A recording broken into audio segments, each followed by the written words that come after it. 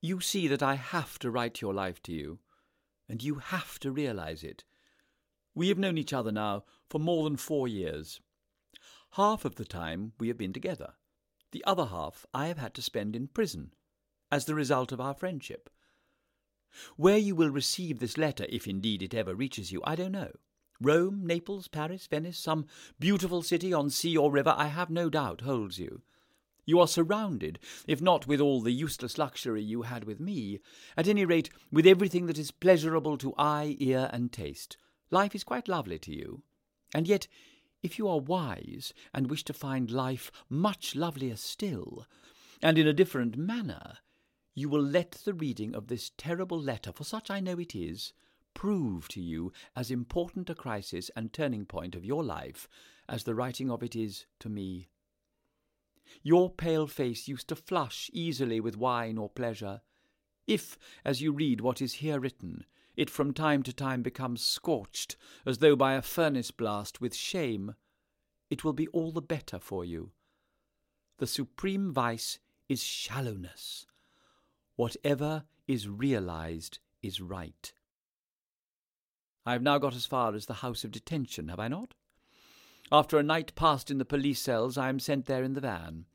You were most attentive and kind. Almost every afternoon, if not actually every afternoon, till you go abroad, you took the trouble to drive up to Holloway to see me. You also wrote very sweet and nice letters.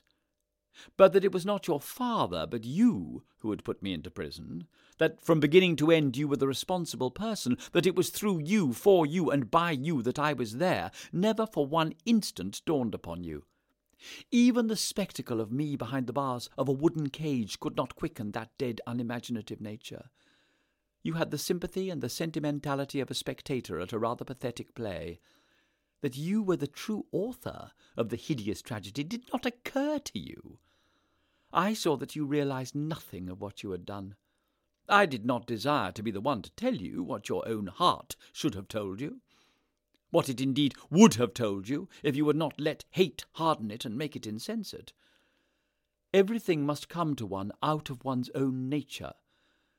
There is no use telling a person that he does not feel and can't understand. If I write to you now as I do, it is because your own silence and conduct during my long imprisonment have made it necessary. Besides, as things had turned out, the blow had fallen upon me alone. That was a source of pleasure to me. I was content, for many reasons, to suffer, though there was always to my eyes, as I watched you, something not a little contemptible in your complete and wilful blindness. I remember you producing with absolute pride a letter you had published in one of the halfpenny newspapers about me. It was a very prudent, temperate, indeed commonplace production. You appealed to the English sense of fair play, or something very dreary of that kind, on behalf of a man who was down. It was the sort of letter you might have written had a painful charge been brought against some respectable person with whom personally you had been quite unacquainted. But you thought it a wonderful letter. You looked on it as a proof of almost quixotic chivalry. I am aware that you wrote other letters to other newspapers that they did not publish. But then they were simply to say that you hated your father. Nobody cared if you did or not. Hate, you had yet to learn, is, intellectually considered, the eternal negation. Considered from the point of view of the emotions, it is a form of atrophy and kills everything but itself. To write to the papers to say that one hates someone is as if one were to write to the papers to say that one had some secret and shameful malady. The fact that the man you hated was your own father, and that the feeling was thoroughly reciprocated, did not make your hate noble or fine in any way. If it showed anything, it was simply that it was an hereditary disease. I remember again when an execution was put into my house, and my books and furniture were seized and advertised to be sold, and bankruptcy was impending, I naturally wrote to tell you about it. I did not mention that it was to pay for some gifts of mine to you that the bailiffs had entered the house where you had so often dined. I thought, rightly or wrongly, that such news might pain you a little. I merely told you the bare facts. I thought it proper that you should know them. You wrote back from Boulogne in a strain of almost lyrical exultation. You said that you knew your father was hard up for money and had been obliged to raise £1,500 for the expenses of the trial, and that my going bankrupt was really a splendid score off him, as he would not then be able to get any of his costs out of me. Do you realize now what hate blinding a person is? Do you recognize now that when I described it as an atrophy, destructive of everything but itself, I was scientifically describing a real psychological fact? That all my charming things were to be sold, my Burne-Jones drawings, my Whistler drawings, my Monticelli, my Simeon Solomons, my china, my library with its collection of presentation volumes from almost every poet of my time, from Hugo to Whitman, from Swinburne to Mallarmé, from Morris to Verlaine, with its beautifully bound editions of my father's and mother's works, its wonderful array of college and school prizes, its éditions de luxe and the like, was absolutely nothing to you.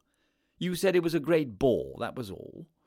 What you really saw in it was the possibility that your father might ultimately lose a few £100, and that paltry consideration filled you with ecstatic joy. As for the costs of the trial, you may be interested to know that your father openly said in the Orléans Club that if it had cost him £20,000, he would have considered the money thoroughly well spent. He had extracted such enjoyment and delight and triumph out of it all. The fact that he was able not merely to put me into prison for 2 years, but to take me out for an afternoon and make me a public bankrupt, was an extra refinement of pleasure that he had not expected. It was the crowning point of my humiliation and of his complete and perfect victory. Had your father had no claim for his costs on me, you, I know perfectly well, would, as far as words go at any rate, have been most sympathetic about the entire loss of my library, a loss irreparable to a man of letters, the one of all my material losses the most distressing to me. You might even, remembering the sums of money I had lavishly spent on you and how you had lived on me for years, have taken the trouble to buy in some of my books for me. The best all went for less than £150, about as much as I would spend on you in an ordinary week. But the mean, small pleasure of thinking that your father was going to be a few pence out of pocket made you forget all about trying to make me a little return, so slight, so easy, so inexpensive, so obvious, and so enormously welcome to me had you brought it about. Am I right in saying that hate blinds people? Do you see it now? If you don't, try to see it. How clearly I saw it then, as now, I need not tell you. But I said to myself, at all costs, I must keep love in my heart. If I go into prison without love, what will become of my soul?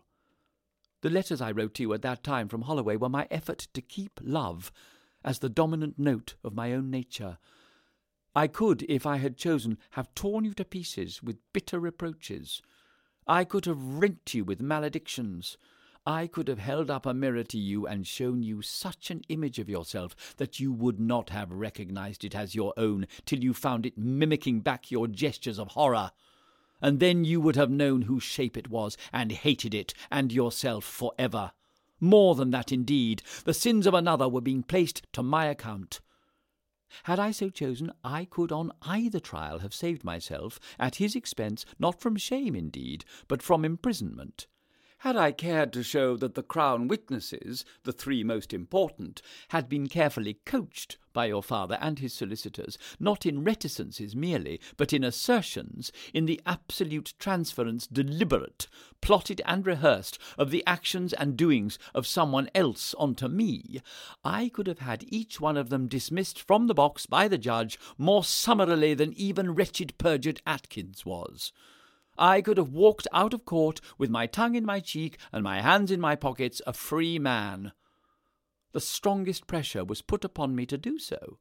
I was earnestly advised, begged, entreated to do so by people whose sole interest was my welfare and the welfare of my house. But I refused.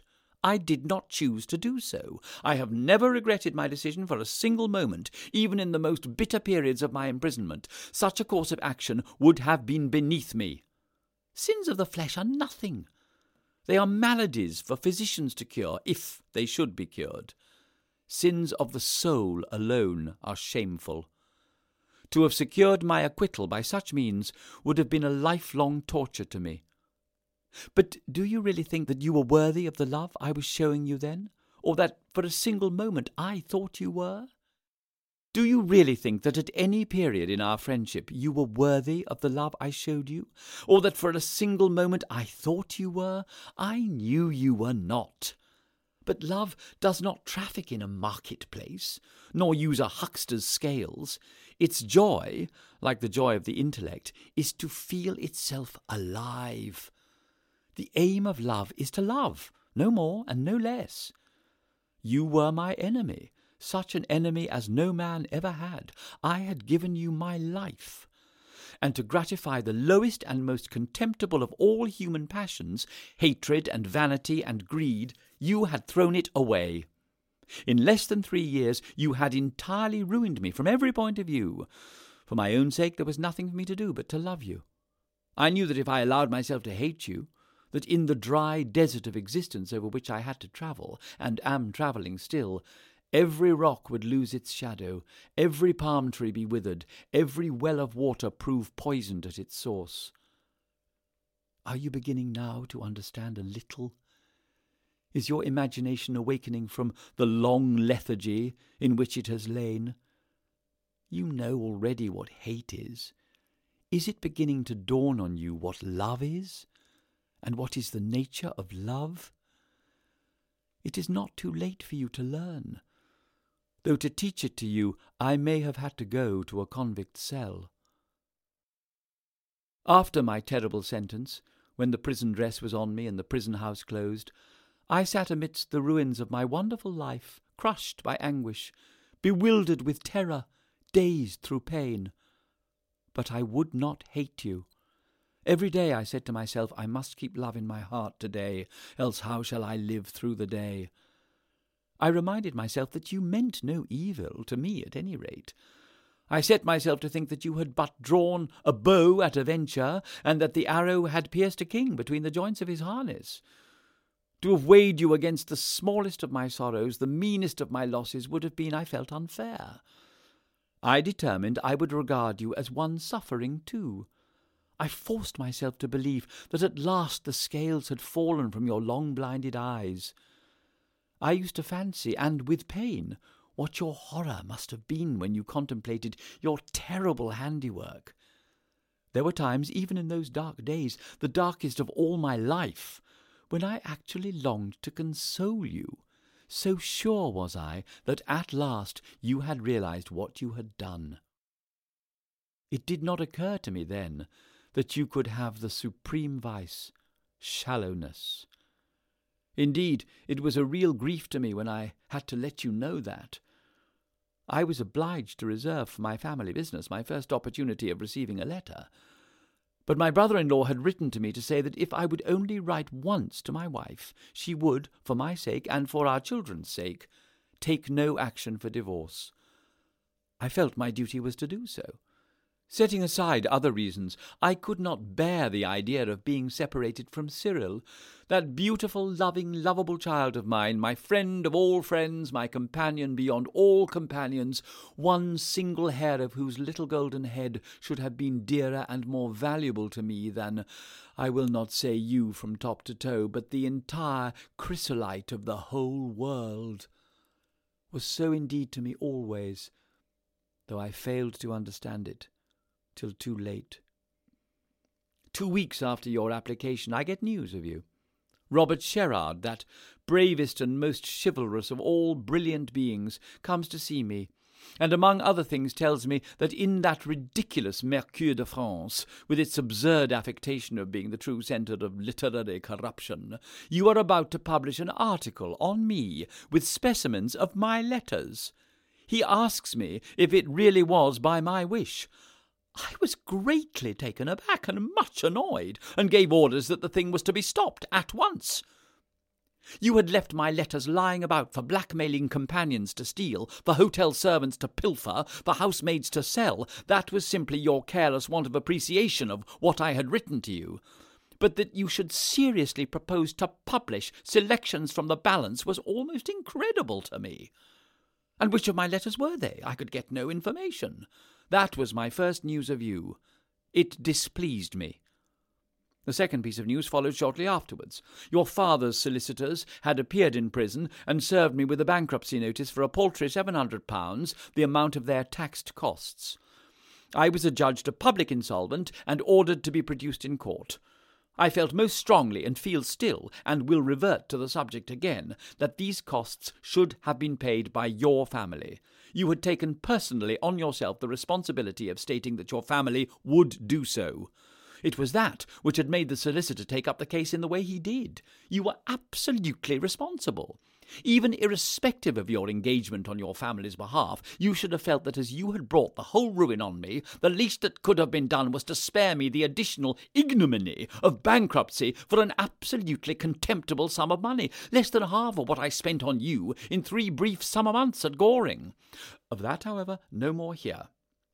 I did, through the solicitor's clerk, I fully admit, receive a message from you on the subject, or at any rate in connection with the occasion. The day he came to receive my depositions and statements, he leant across the table, the prison warder being present, and, having consulted a piece of paper which he pulled from his pocket, said to me in a low voice, "Prince Fleur-de-Lis wishes to be remembered to you." I stared at him.